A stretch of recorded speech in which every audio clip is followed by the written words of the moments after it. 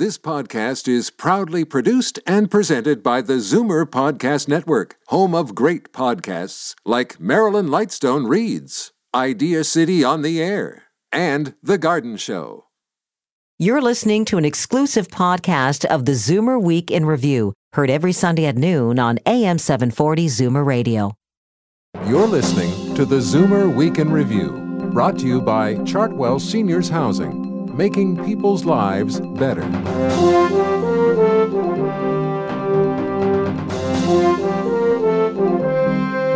Good afternoon and welcome to the ZWIR Week in Review, all things ZWIR worldwide. I'm Libby. It's one of the most common health conditions plaguing Zoomers, arthritis. And like any disease, discovering it in the early stages can drastically improve the outcome. Today, I'll talk to Domenic Pilla, President and CEO of Shoppers Drug Mart, about a partnership with the Arthritis Research Centre of Canada to provide quick and easy arthritis screening for Canadians.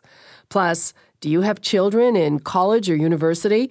If they've moved away from home, you've probably found the house much quieter since they left, and you're probably missing them. Dr. Oren Amitay is here to help you cope with the empty nest. But first, here are your ZWIR headlines from around the world. Google is the latest company to make Zoomers a priority. The online search engine has launched a new health company called Calico that will focus on aging and related diseases. CEO Larry Page hopes Calico can find ways to slow the aging process and extend the human lifespan. He also says shareholders should not be surprised if Google invests in projects that seem strange or speculative compared with its internet businesses. He says Google sees potential for technology more generally to improve people's lives.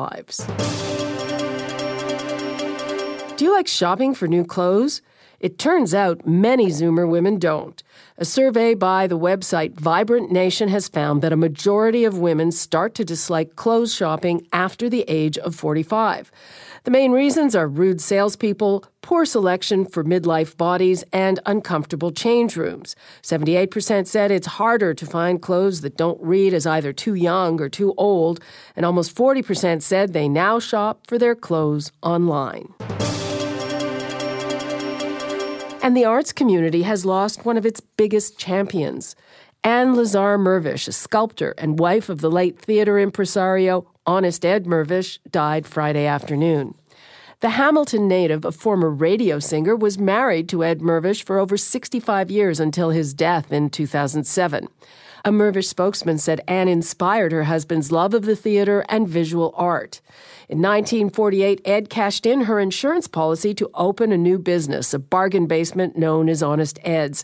It became one of Toronto's most iconic landmarks, and the Mirvish family interests expanded into restaurants, real estate, and theater. Anne Mirvish was 94. Her funeral is set for Monday at Holy Blossom Temple in Toronto. Our condolences to the Mirvish family. I'm Libby Znaimer, and those are your Zoomer headlines from around the world. Do you have arthritis? 4.6 million Canadians do. That's 1 in 6 over the age of 15. September is Arthritis Awareness Month, and now, in partnership with arthritis advocacy and research groups, Shoppers Drug Mart has launched an innovative program to help diagnose and treat the disease early. Okay, so I'm looking at a skeleton on the website, and I'm clicking on the left knee, which is where I have problems, and now we start the questionnaire. Yeah, perfect. So question 1, does the joint hurt? Yes.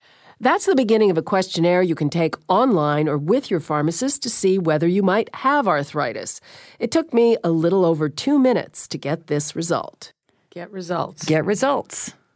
So the screening result may raise possible presence of inflammatory arthritis. That is absolutely correct. I know I have arthritis, but many of us don't even realize we have the disease. To find out how this program works, I sat down with Domenic Pilla, President and CEO of Shoppers Drug Mart, and Cheryl Cohn of Arthritis Consumer Experts. It's really about allowing our pharmacists to take on a larger role in primary care in Canada. This is a component of that. And it is about screening patients that will allow pharmacists and patients and physicians to have detection of people early onset detection, so that they can have better outcomes for their disease. what's the problem in terms of how much arthritis is diagnosed and how much goes undiagnosed? 4.6 million Canadians live with one of over 100 types of arthritis. That's what we can count. But because arthritis is shrouded in myths and it's a self-reported statistic, we know we're missing a lot.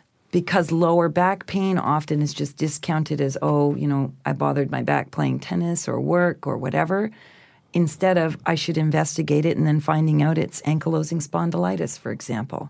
How much do you think is out there and what's the consequence? Well, like many chronic diseases, the consequence of not having early diagnosis is worse outcomes. So more severe consequences in terms of outcomes many years later, significantly lower quality of life, and much higher cost to the healthcare system. We think we have a great opportunity by training our pharmacists, providing them with tools like this tool that was developed by the Arthritis Research Council to then assist them in early detection, which results in better outcomes for patients, better quality of life, and lower cost to the system. It's a questionnaire that either your pharmacist can administer or you can do it online, and it's different for men and women. Why? Women's needs are different than a man's. Also, 2 out of 3 people who have arthritis are women. It is a woman's disease, Libby. Beyond that, it's not so much the physical differences or the clinical differences. It is also the attitudinal differences. Mm-hmm. Women tend to not look after their health first.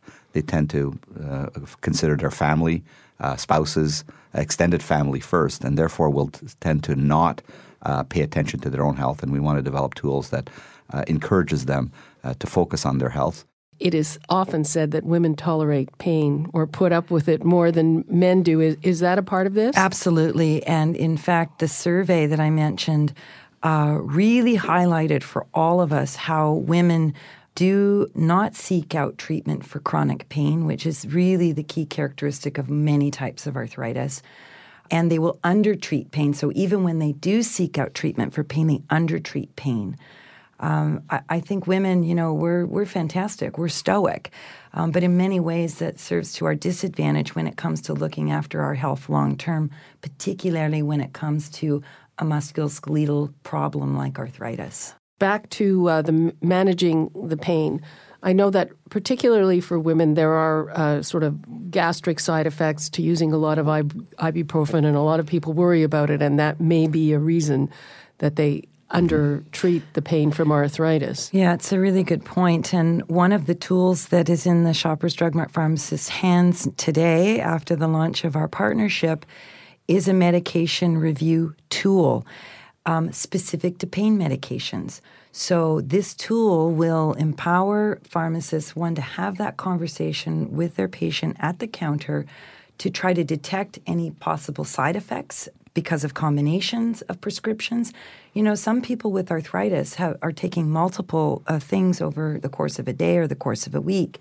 So this tool is sensitive enough to assess the appropriateness of multiple... You were mentioning that a lot of people take supplements like glucosamine or whatever it might be, and I guess the assumption is that these things are benign because they're not prescription. No, natural doesn't mean safe, and it's a great point that you raise. It's natural doesn't mean safe, and some of them can interact. The way the partnership is working is that through Shoppers Drug Mart pharmacies, you can go through this screening, which will tell you whether or not it's likely that you have arthritis. What happens then?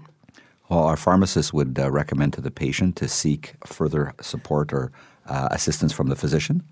In some cases, there are examples of where they can give them a treatment protocol or care plan through the pharmacy in terms of pain management, for example. But certainly they would encourage them to either see their family doctor or rheumatologist to confirm the diagnosis and then develop a treatment plan and then work collaboratively with that physician to monitor and follow the treatment plan of the patient. And in many provinces, that professional act of developing and monitoring a treatment plan is a reimbursed service.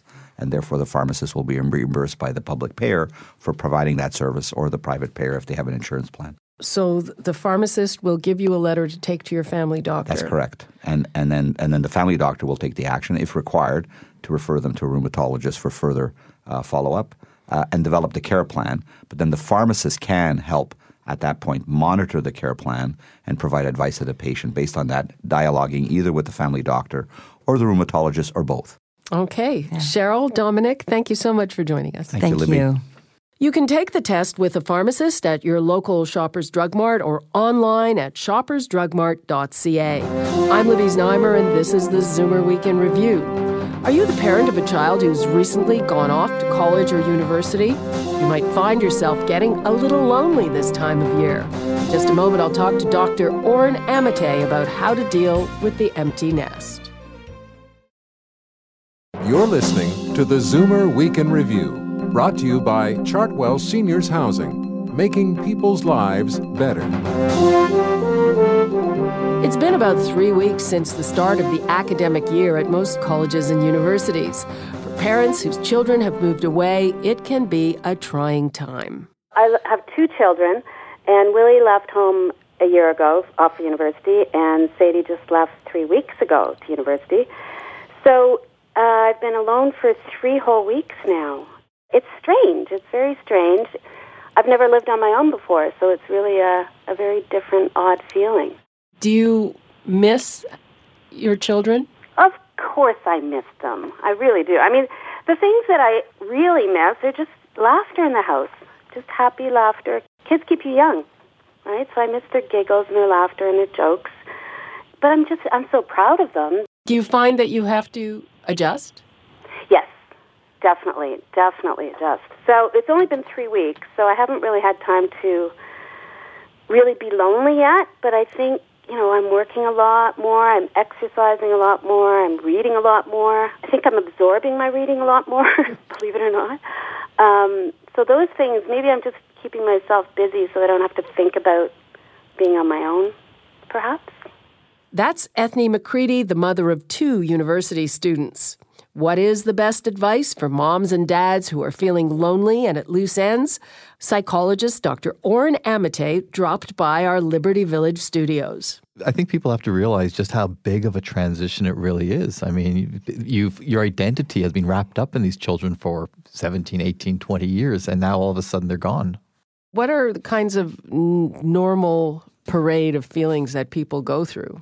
Of course, everyone's different, but I mean, for a lot of people, there's anticipation because they think finally we're free, we have more space, fewer mouths to feed. But then there's this almost melancholy when you see that, there's a reason it's called the empty nest. Like suddenly it's quiet, and for some people that's a good thing. For others, it's disquieting. For some people, it's just a sense of loneliness.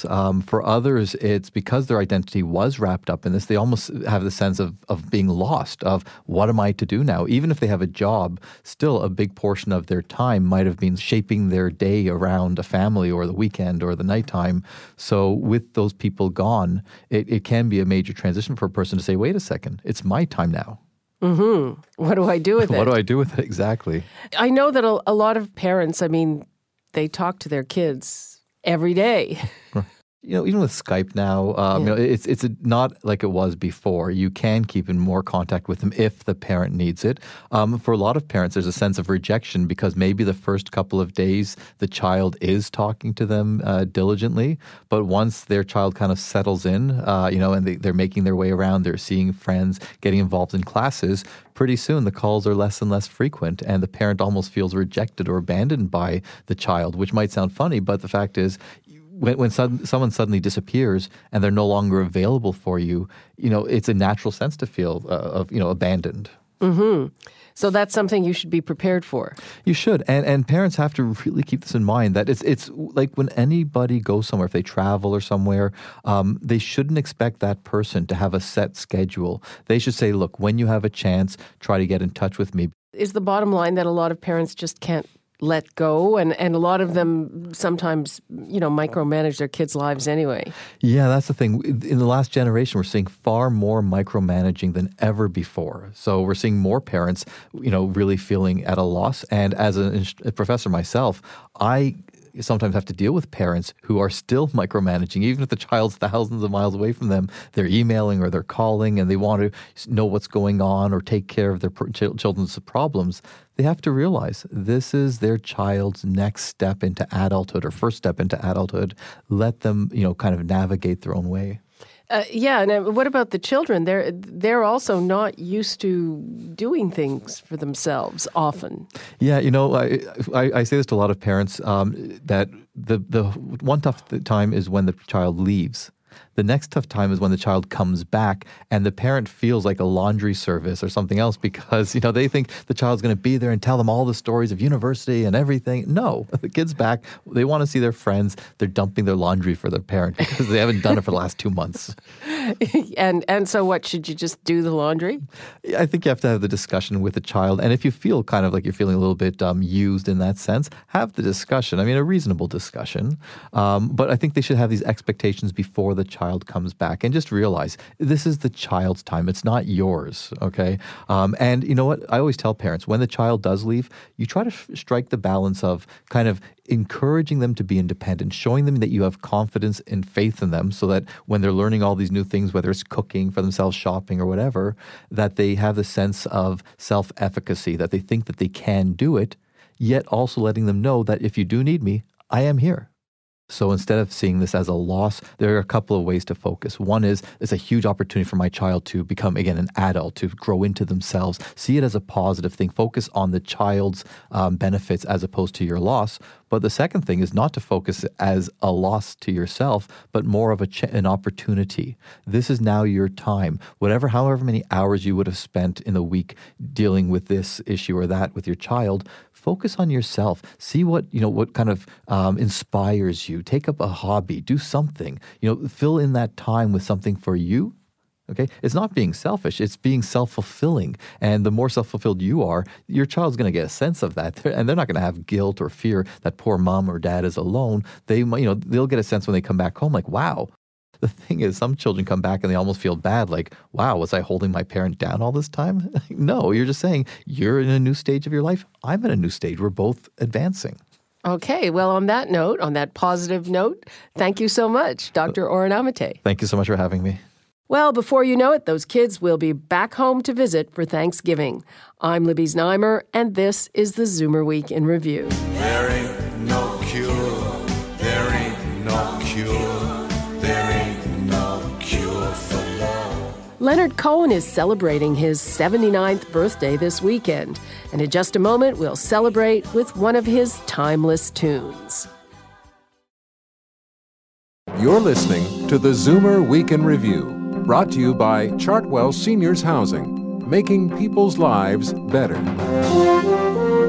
Welcome back to the Zoomer Week in Review, all things Zoomer worldwide. I'm Libby Znaimer.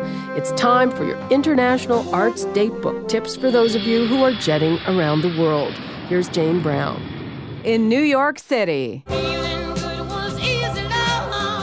Janis Joplin lives on in a concert biomusical starring Mary Bridget Davies. A Night with Janis Joplin is at the Lyceum Theater on West 45th Street. A Philadelphia museum dedicated to that city's most famous founding father has officially reopened after nearly 2 decades of renovations. The new Benjamin Franklin Museum features artifacts, computer animation, and interactive displays. The location also includes a ghost structure outlining the size of Franklin's 3-story brick house, which was once there. To London, England, where a renowned anti-authority figure is being celebrated in the cultural heart of the British establishment. The iconic 1946 painting of Ned Kelly by artist Sidney Nolan will be seen for the first time in Britain as part of an exhibition of Australian art at London's Royal Academy of Art. I'm Jane Brown, and that's your International Arts Datebook. There ain't no cure. There ain't no cure. This weekend, Leonard Cohen celebrated his 79th birthday. It marks another milestone for the iconic Canadian artist who has had a storied career. Cohen started as a poet fresh out of McGill University in the 1950s. His first volume of poetry, Let Us Compare Mythologies, was published in 1956. That was followed up by Spicebox of Earth in 1961 and Flowers for Hitler in 1964. He also wrote 2 novels in the 60s, The Favorite Game and Beautiful Losers. The following year, Cohen transformed from poet to troubadour. He released his first album, The Songs of Leonard Cohen, which included 2 of his biggest hits, Suzanne and So Long, Marianne. From that point on, his musical career took off and he released album after album through the 70s, 80s, 90s, and 2000s. His most recent, Old Ideas, was released at the start of 2012. Right now, we'll hear what is undoubtedly one of his most famous pieces. It's been covered by everyone from Jeff Buckley to the Canadian tenors. Here is Hallelujah. Now I've heard there was a secret chord that David played and it pleased the Lord, but you don't really care for music, do you? It goes like this: the 4th, the 5th, the minor fall, the major lift, the baffled king composing hallelujah.